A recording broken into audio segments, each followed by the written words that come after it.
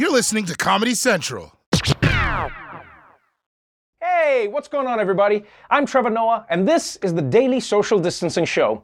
Today is Tuesday, April 27th, a really special day in history because you realize on this date, in 2017, the Fyre Festival began. Yes, all of us were shocked by a man who considered giving oral sex in exchange for bottled water. Until last year, when we all considered giving oral sex in exchange for Clorox wipes, toilet paper, and also bottled water. What a life it's been. Anyway, coming up on tonight's show, the CDC's exciting and confusing new mask guidelines. Dulce Sloan gives female MCs their due, and we'll count every person in the United States. So let's do this, people. Welcome to the Daily Social Distancing Show. From Trevor's couch in New York City to your couch somewhere in the world. This is the Daily Social Distancing Show with Trevor Noah. Ears Edition. Let's kick things off with the census. It's how the US government says, everyone in the country make some noise. Every 10 years, the census determines how many people are in the country and then how many congressional seats each state gets. And, of course, which city gets a Real Housewives. And now, the 2020 numbers are officially out.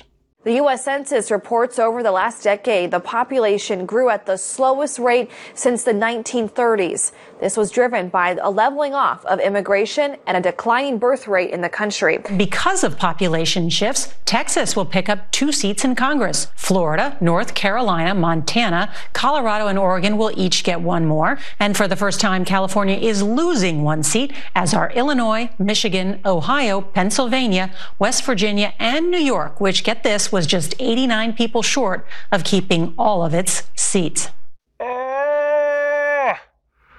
This is unbelievable. You're telling me if just 89 more New Yorkers had filled out their census, the state wouldn't have lost a House seat? 89. I mean, that's basically nothing. You know what this reminds me of? It reminds me of that kid at the carnival who realizes that if only they'd worn 2 pairs of socks, he would have been tall enough to get on the ride. But he didn't. So then he gets mad. He cuts the power to the Ferris wheel, but that backfires because his crush is up there and she gets scared and that just drives her into Timothy's arms. But whatever, I'm taller than him now. So look, this is really unfortunate for New York State because it means that one of its congressional districts disappears. And that means whoever represented that district in Congress becomes a Ronin, forced to travel the countryside looking for a new district to represent. Watashi tachi nomura jarinet law! Now, aside from New York getting screwed, the big news out of the census is that America's population grew at the slowest rate since the 1930s. Basically, immigration is down and the birth rate is falling, primarily due to this photo. And I don't know exactly what that says, but I do know that the 1930s sucked for America. I mean, there was the Great Depression, the Dust Bowl, everything was black and white, and if you wanted somewhere to sit, you needed to climb a half-built skyscraper. Yo, that was a shitty time to be alive. Moving on to some news about the news. If you watch CNN, well, first of all, congratulations on being basic. And second, you may have seen a political pundit named Rick Santorum, former Republican senator, and what you get if you sucked the handsome out of Mitt Romney. He's known for his reliably conservative opinions on the big issues of the day. But now, one of his lesser-known opinions about American history has slipped out. Rick Santorum, since losing his Pennsylvania Senate seat to Bob Casey years ago, Santorum has found one-off cable stardom. He wasn't particularly well known for his views on Native Americans until today, when this surfaced, a portion of his remarks to the Young America's Foundation. We came here and created a blank slate. We birthed a nation from nothing. I mean, there's nothing here. I mean, yes, we have Native Americans, but candidly, that there isn't much Native American culture in American culture. It was born of the people who came here pursuing religious liberty to practice their faith. Yeah, guys, I hate to admit it, but Rick Santorum is right. From Tallahassee to the Mojave Desert, from Chappaqua to Chattanooga, there's no trace of Native American culture anywhere in America. I mean, if anything, Native Americans should be grateful, because before Santorum's forefathers got here, what did they have? They had nothing. They didn't have smallpox, they didn't have obesity, they didn't have unemployment, they didn't have drug addiction. Basically, life sucked. This argument is so offensive that even the Cleveland Indians logo stopped smiling. How can you say this? Oh no, there was nothing before we got... You know who Santorum is like? He's like that guy that shows up to a party late going, oh yeah, let's get this party started. No, my man. The party was going on for a few thousand years, long before you got here with your whack-ass moves. Oh, and just by the way, there probably would be more Native American culture if the colonizers hadn't taken their sacred ground to build a few Pizza Huts. But let's move on now to our main story. As you know, coronavirus has been with us for over a year now, and it's changed everything about our lives, right? We've lost jobs, we've spent all day on Zoom, we've forgotten how to interact with other people. I mean, I don't even remember how to shake hands anymore. Like, do I grab the other person's hand or do I just shake mine in front of their face? This is it, right? This is no? So for a long time, we've been sitting in our homes and washing our face masks, waiting for the day when things would start to get back to normal. But my friends, it looks like that day may finally be here. Tonight, the CDC's About Face changes daily life for all Americans, especially those fully vaccinated, releasing this new chart updating guidelines on face masks outdoors. The agency now says whether you're vaccinated or not, it's safe to walk down the street, go for a run, or a bike ride without a face covering. You also won't need one to attend a small outdoor gathering like a barbecue if everyone else is vaccinated. For those who are fully vaccinated, the new outdoor guidelines extend further. The CDC also saying it's safe to gather outside in a small group, whether others are vaccinated or not. The bottom line is clear. If you're vaccinated, you can do more things. So for those who haven't gotten their vaccination yet, this is another great reason to go get vaccinated. Now. Yes! Yes, thank you, yes, this is so great. The CDC is saying that you can walk and run outside without a mask now, even if you're not vaccinated. Oh, hallelujah! Guys, I'm so happy. I'm so happy. You know why? Because now we won't have to give each other dirty looks when we're walking past each other on the street just because of wearing or not wearing masks. You know, now we can go back to the good old days of giving each other dirty looks because of racism, classism, sexism, ableism, homophobia, and those people who wear Adidas pants with Nike shoes. What are you doing? You crazy motherfucker! You see, we never needed masks. We already knew how to hate each other. I'm also glad because now, according to this CDC chart, if you're vaccinated, you can go eat outdoors now without a mask on, as opposed to before, when you had to wear a mask while you were eating. That was such a disaster, but man, I lost a ton of weight. I was looking so good and hungry. For real, people, I'm just so happy that we can start taking off our masks now, because everybody wants to take off their masks. Like, nobody likes wearing those things. You know, even Scorpion in the new Mortal Kombat movie, even Scorpion just desperately wants to take off his mask.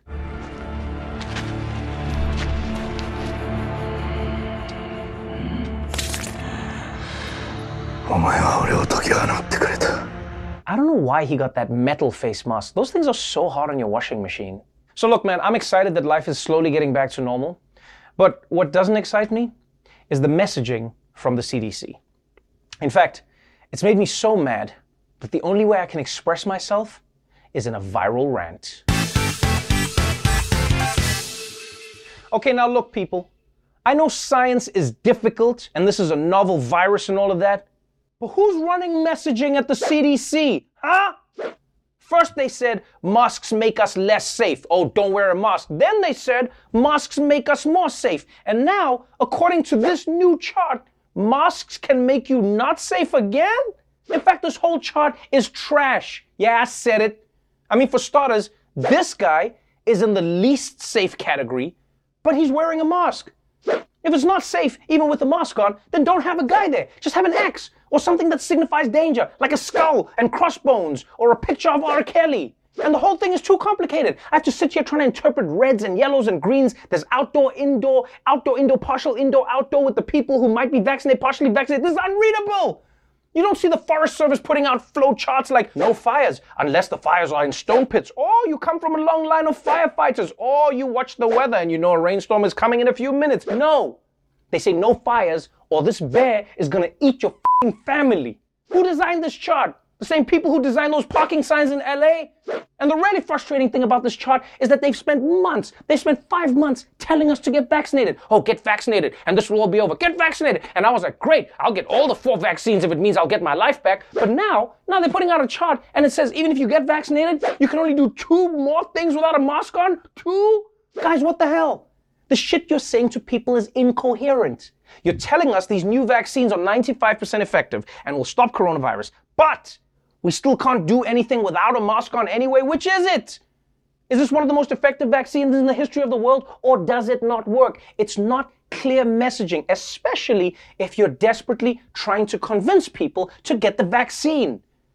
Can you imagine if every time you ordered an Uber, it said, oh, your Uber's coming in 5 minutes, but maybe also get a Lyft, just in case. I mean, I already know that maybe the Uber could get into an accident on the way over, but if the app keeps telling me that, I'm gonna stop ordering Ubers. And yes, I know the CDC is just trying to cover all the bases because maybe there's a tiny chance you could get corona even if you're vaccinated. But if that messaging ends up convincing people that there's not much of a reason to get vaccinated at all, then we're shooting ourselves in the foot, which is not something we should do. Or as the CDC would put it, masked guy in an indoor red zone.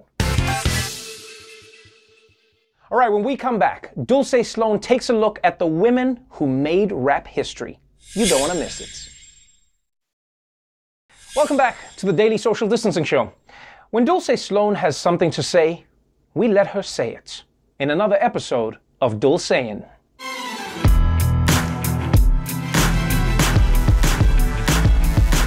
Hip-hop. It's how we know what bottles to pop and what luxury items we can't afford. And we've been living in a golden era of female rappers with legends like Missy Elliott, Lil' Kim, and Lauryn Hill. Not to mention Megan Thee Stallion and Cardi B dancing with a certain African who misplaced my ticket to the Grammys. But did you know that female rappers have been huge in every era? Every era? Every era? That didn't work. It's true. Rap's history is full of women who have largely been forgotten, like Sylvia Robinson, the woman who helped create hip-hop. Sylvia was a singer, record producer, label executive, and the first person to rock the Pharrell hat. She took rap from little-known basement parties in the Bronx to worldwide commercial success in 1979 by conceiving and producing rap's first hit record, Rapper's Delight. Not only was it the first rap single to conquer the charts, it also sold over 1 million copies. That's right, it went platinum. And back then, we didn't even know what that was. They had to whip out a periodic table. And women were all over hip-hop's early era. Like MC Sha-Rock, aka Sharon Green. She got her start in the South Bronx rapping at parties, which was tough. Not just because no one had heard a woman rapping before, but also because the dude at the party with an acoustic guitar is gonna be pissed. We hate that guy. In 1979, MC Sha-Rock's group, the Funky 4+1, became the first rap group to sign with the record label, making her the first female rapper to record a song. Not only that, their performance on Saturday Night Live was also the first ever national TV appearance by any rappers. And rapping in a group is great for a female MC, because when the man repeats what you just said but slightly louder, he's not being sexist, he's being a good hype man. Being a good hype man. See? Women weren't just part of rap's birth, they also invented the rap beef. The rap beef. Okay, that's enough. The first ever official rap beef was known as the Roxanne Wars, which centered around Lolita Shantae Gooden. She got her start battling traveling MCs at just 14 years old, like a cross between 8 Mile and Dora the Explorer. The beef started in 1984 when the group UTFO released a song called Roxanne, Roxanne, about a woman who had spurned their romantic advances. While Shantae was walking to the laundromat, her neighbor and record producer, Marley Marl, asked her to rhyme over a beat.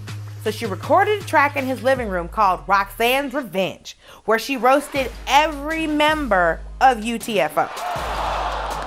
The track was a monster hit, selling 250,000 copies in New York City alone. UTFO was so stung from getting dissed by a teenage girl, they decided to fire back at Shantae with an answer track called The Real Roxanne, which I understand. You're supposed to be tough, but a kid dismantled you? And she did it in between errands. Her to-do list was groceries, laundry, destroy a group of grown men, and walk the dog. From there, the so-called Roxanne Wars truly ignited because other artists joined in. When it was all done, some 87 Roxanne tracks had been released. It was like a rap Gettysburg, but instead of the battlefield being covered in blood, it was covered in grown men's feelings. And we couldn't talk about women in hip-hop without talking about how they influenced the social consciousness in rap. Take MC Lyte, one of the earliest known conscious rappers. Her first song at the age of 16 was about the prevalence of drugs in her neighborhood and how that ruined her love life. And I could relate. At 16, my love life was ruined by Brandon, lying about what type of bike he was picking me up on. I thought he had a Harley. Turns out he had a Huffy. And that brings us to our final female pillar and hip-hop pioneer, Queen Latifah. I don't know if it's appropriate, I just like to do it. To some, she's Khadijah from Living Single. To others, she's Mama Morton in Chicago. But she's without a doubt one of the most unforgettable hip-hop artists in rap history. But remember, hip-hop is a lot like your uncle. Fun, a little dangerous, and incredibly misogynistic. But Queen Latifah burst onto the rap scene with the pro-woman message. Her song, Ladies First, showed off not only her lyrical prowess, but also uplifted women and name-checked other female MCs.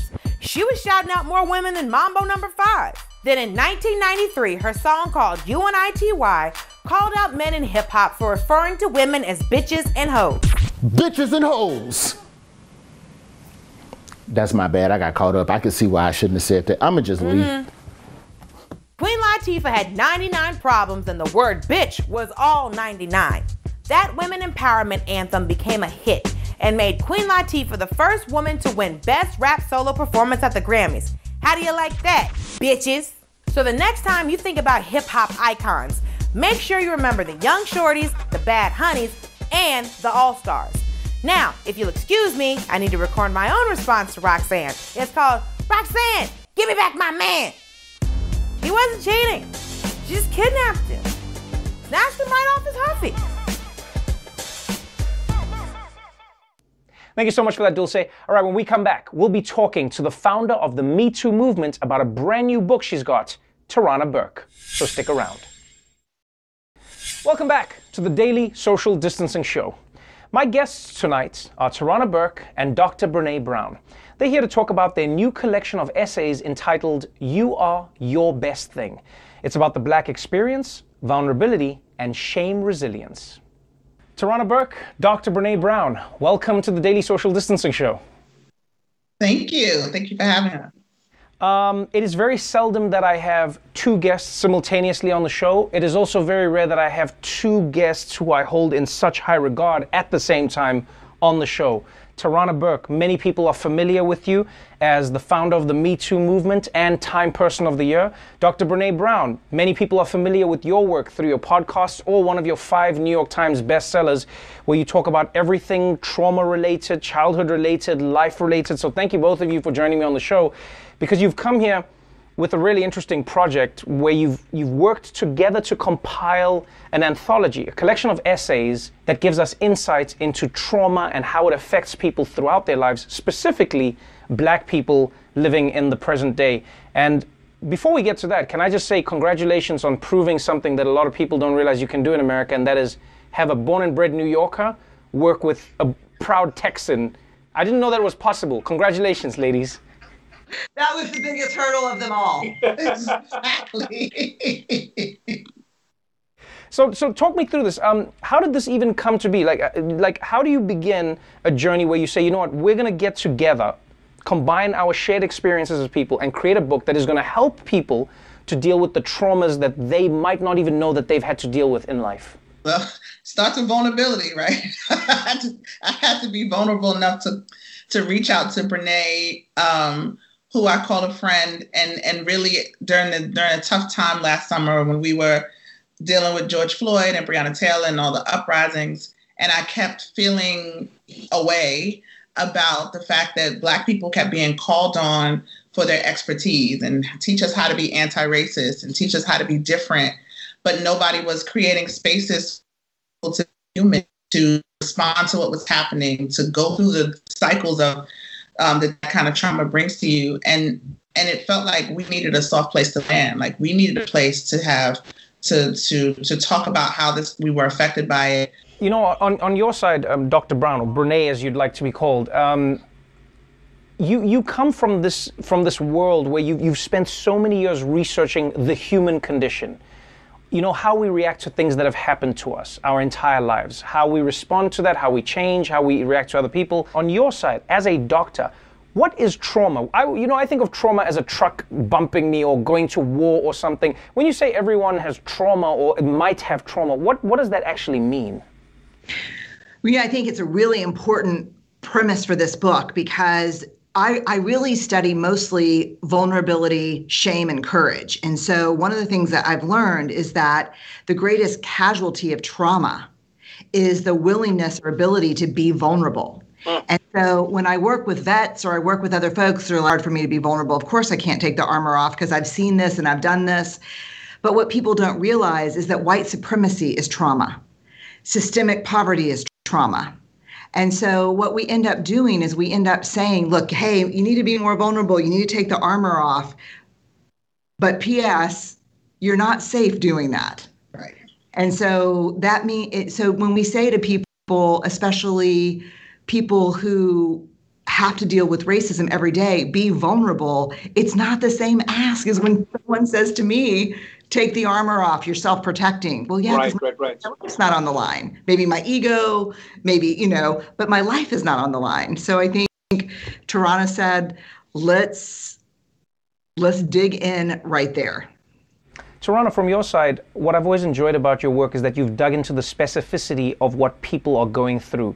You know, not going broad, but actually going, okay, if it's Me Too, what are women going through during this time? What have they experienced in these spaces, and how do we deal with that? It's no different in this book. You've gone into the specificity of what Black people are experiencing. But what I've found in life is oftentimes when you go into the specificity, ironically, it starts to connect with more people generally.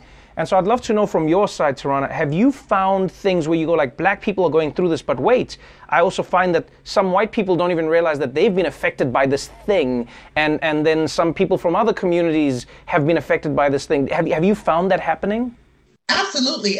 One of the things I've said about this book is that we could do this exact book for different communities. We could have a book about shame, vulnerability, and the queer experience. And, this is at the end of the day about our humanity.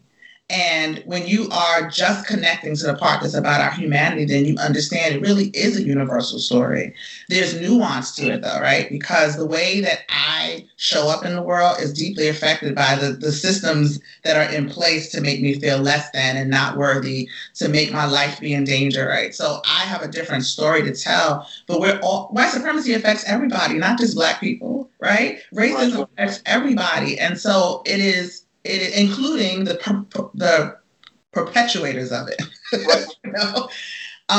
So this is really about the expansion and people really being more invested in Black humanity. We talked, Brene and I talked about this, and I mentioned in the book that I think anti-racism work is important, but I think there's steps to take before we get to that. And I don't want it to be reduced to a checklist, to people saying, oh, I read this book and I saw this podcast and I follow this person on social media, so I got it, I'm anti-racist. But you really haven't engaged with Black humanity. One of the contributors that says that anti-racist work is not transactional, it's relational. IGO, right. And that's such an important thing to understand when engaging with this book. This is not just a book to read because you feel bad about, Breonna Taylor. This is a book to read because of who you are as a human being and how you want to show up in the world in relation to other human beings and seeing Black people in our fullness, right? I honestly feel like the first reader, this is an offering to Black people first, because we also need to see our humanity like engage in our own humanity and see it appreciated and find spaces to be expansive in that. So I want us to read it and appreciate this as an offering first. Yeah, I mean, when I look at the list of names who have contributed to this series of essays, it's a wide tapestry of people who have been connected through maybe the color of their skin, but their experiences go far and broad beyond that. Like, for instance, Laverne Cox, Mark Lamont Hill, Austin Channing Tatum, Jason Reynolds, and then your own child. We've got Kaya Nadira, who shares stories, and I think that's what really touched me is in reading some of these stories is how vulnerable and sharing the people are.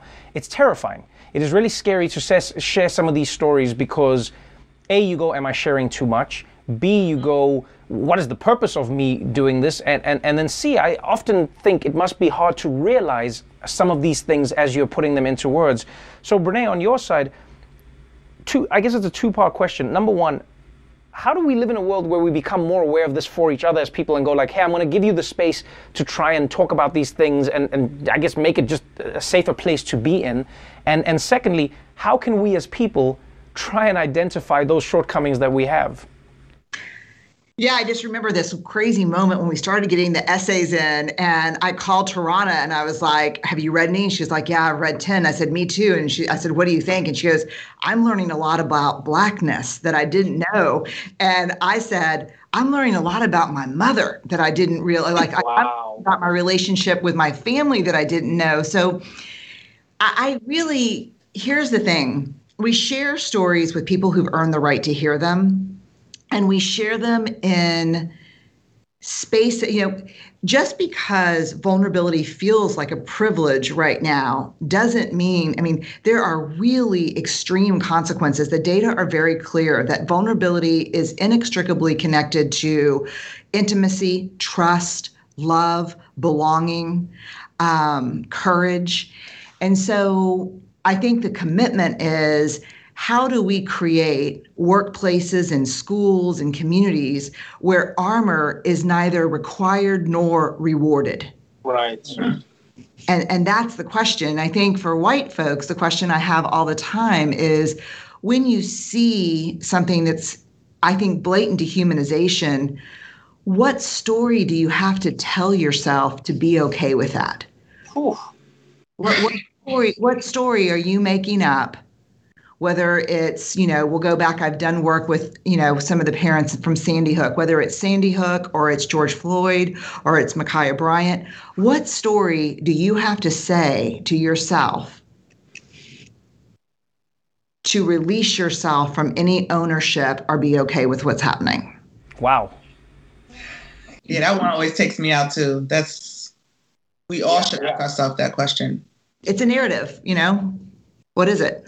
When people are going to be reading these stories, some will read it as a them story, some will read it as a information story, but some might go, well, what do you want me to take from it? Tarana, do you have an idea of what you'd like for people to absorb once they're finished reading other people's stories? Yeah, I think it goes back to the question of humanity. I think that it is a way for us to be more connected, but also I think to see Black people not as a monolith. We say that all the time. Black people aren't a monolith. You have lots of data here that shows you that that's true, that we are fully human and we are, to your point about like wanting people to understand the nuance and the depth of the experience of these various things. I think that's what the book does. And I think that's the offering. We can talk about white supremacy all we want, and we hear that word and people either repel or they get it. But when you understand that somebody is really fearful for their 3-year-old child because of white supremacy, or we're fearful about how we show up in the way this is going to affect us in the world because of white supremacy, it's very different than just hearing it or seeing a meme on the internet. And I really want people to really connect and engage with the stories and understand and put that in the context of all the things you've been learning about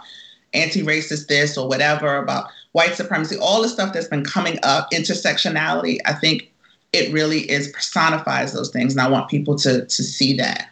Yeah, I love that. I mean, if we end on that note, I think for me, sometimes the conversations we have can be very academic in how we talk about some of these things. But what I enjoyed about these stories is it's stories. Every human being understands a story. And even if you don't have some of the fancy academic terms, which I often don't have to express them, I think we all know how to be human beings. And when a human being is being a human being, it reminds us that we are too. So thank you both for joining me on the show. Tarana, Burke, always a pleasure. Dr. Brene Brown, wonderful meeting you. Good luck with the book, and hopefully I'll see you both again. Thank you. Thank you. Thanks, y'all. Bye. Don't forget, You Are Your Best Thing is available right now. All right, we're going to take a quick break, but we'll be right back after this. Well, that's our show for tonight. But before we go, please consider supporting an organization called One Tree Planted. They're a nonprofit charity focused on global reforestation. In fact, just last year, they planted over 10 million trees worldwide to create a healthier climate and protect biodiversity around the globe. So if you want to help them restore forests, create jobs, and build communities, then please go to the link below and help in any way that you can. Until tomorrow, stay safe out there, get your vaccine, and remember, if you happen to find a congressional seat, please return it to the state of New York. The Daily Show with Trevor Noah, Ears Edition. Watch The Daily Show weeknights at 11, 10 Central on Comedy Central and the Comedy Central app. Watch full episodes and videos at thedailyshow.com. Follow us on Facebook, Twitter, and Instagram, and subscribe to The Daily Show on YouTube for exclusive content and more. This has been a Comedy Central podcast.